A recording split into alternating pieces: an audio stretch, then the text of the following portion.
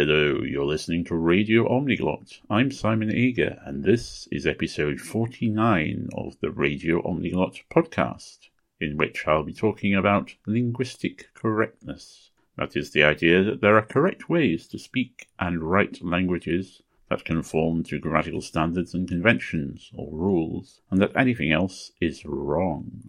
Now, there are three basic kinds of grammatical rules or conventions. There are rules that everybody follows. For example, in English, articles and adjectives precede nouns. You say the word and not word the, and a long word and not a word long, or word long a, or word a long. There are rules that distinguish the version of a language that is considered standard from other varieties. For example, in standard English, you might say, I don't have any money. While in some varieties you might say, I ain't got no money. And then there are rules that are written in grammar books, particularly prescriptive grammar books, and which many people believe you should follow. For example, in English, infinitives should never be split, sentences should never end with a preposition, and you should never use a double negative, or the world might end, as I did in the example of I ain't got no money. That's a double negative. Many of these were just pet peeves and preferences of 18th century writers. And then there are spelling and punctuation conventions, such as the use of commas, semicolons, and apostrophes. So let's have a look at these rules and unpack them a bit. First, the rules that everybody follows. The standard way to put words into a sentence and such like. These are the kind of things you learn as you're acquiring your native language or languages, and don't need to think about. It's automatic. Now, these rules or conventions tend to accumulate and build up and emerge over time through the way people use language, and they don't tend to change all that much. In some languages, they haven't changed very much for many centuries. For example, Icelandic is very similar in structure to Old Norse. It has changed somewhat in pronunciation and vocabulary, but the grammar is more or less the same as Old Norse. So it is said that modern Icelanders are able to read the Old Norse sagas without too much difficulty.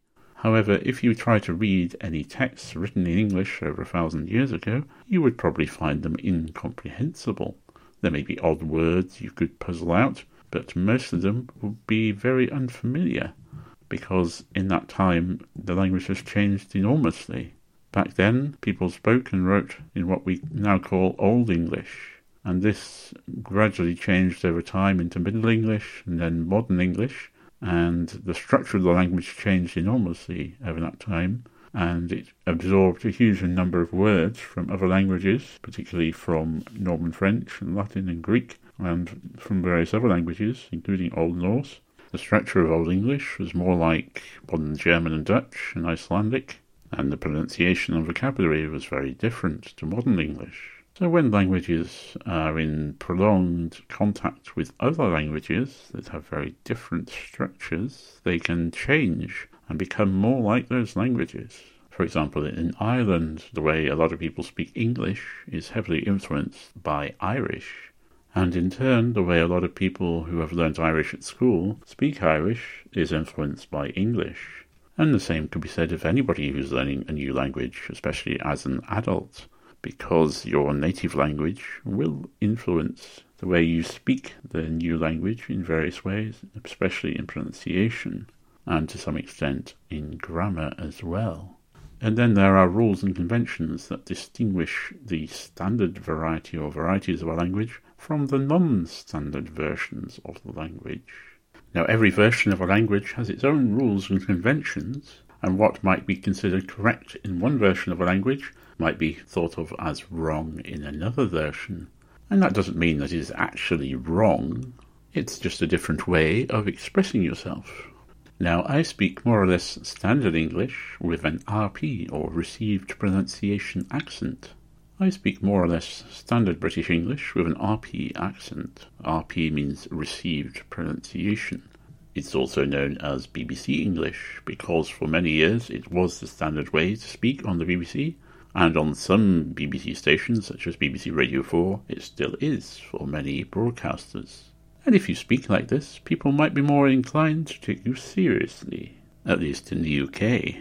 Now, I grew up in Lancashire, in the northwest of England, but I don't have a Lancashire accent. I may have had more of one when I was younger, but I don't really remember, because I'm a bit of an accent chameleon. I tend to pick up on whatever accents I hear around me. So if I'm with someone from Lancashire, I'll speak more with a Lancashire accent. So there's nothing wrong with speaking with a local accent or dialect. Doesn't mean you're less educated or should be taken less seriously. Other rules, such as not splitting infinitives and not ending sentences with prepositions, only really matter if you're writing in a formal kind of context. It is also a good idea to learn punctuation conventions, although these conventions are not completely standardized. They may vary between writers and styles and contexts and varieties of language. For example, there are some differences in the way punctuation is used in British and American English. And in informal writing, punctuation can be used in all sorts of different ways as well. And now it's time for a little tune, I think. This is one I started writing back in January 2021 and finally finished in November 2021 when I'm recording this. It's called The Wagtail, or a Siglen, and is played on the cavaquinho.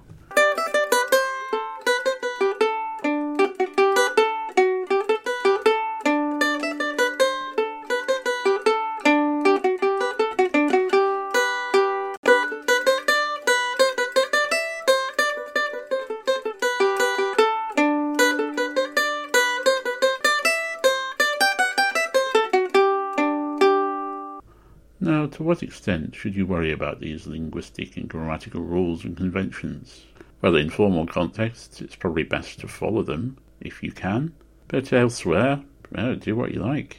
And if you don't follow these rules, then you give linguistic pedants and the language police something to complain about, to moan about, to get upset about and angry about, because that's what they like to do.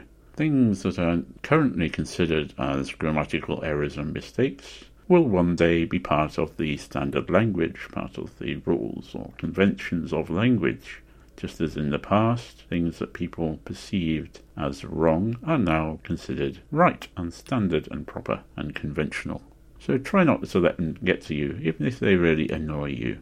Observe and wonder at the way language changes and try and accept it, because it's inevitable. There's nothing you can do to stop it. Now, some of you might say, well, if there's no rules or the rules are not important, then people will just end up saying whatever they like and we'll just talk complete nonsense and gibberish and won't be able to understand each other. But that's not what I'm saying at all. There are conventions and rules that have built up over centuries, as I've said, and these only change slowly. There's kind of things that people get annoyed about. As I've said, these are new conventions, new ways of using language that haven't been fully accepted yet, and that's all.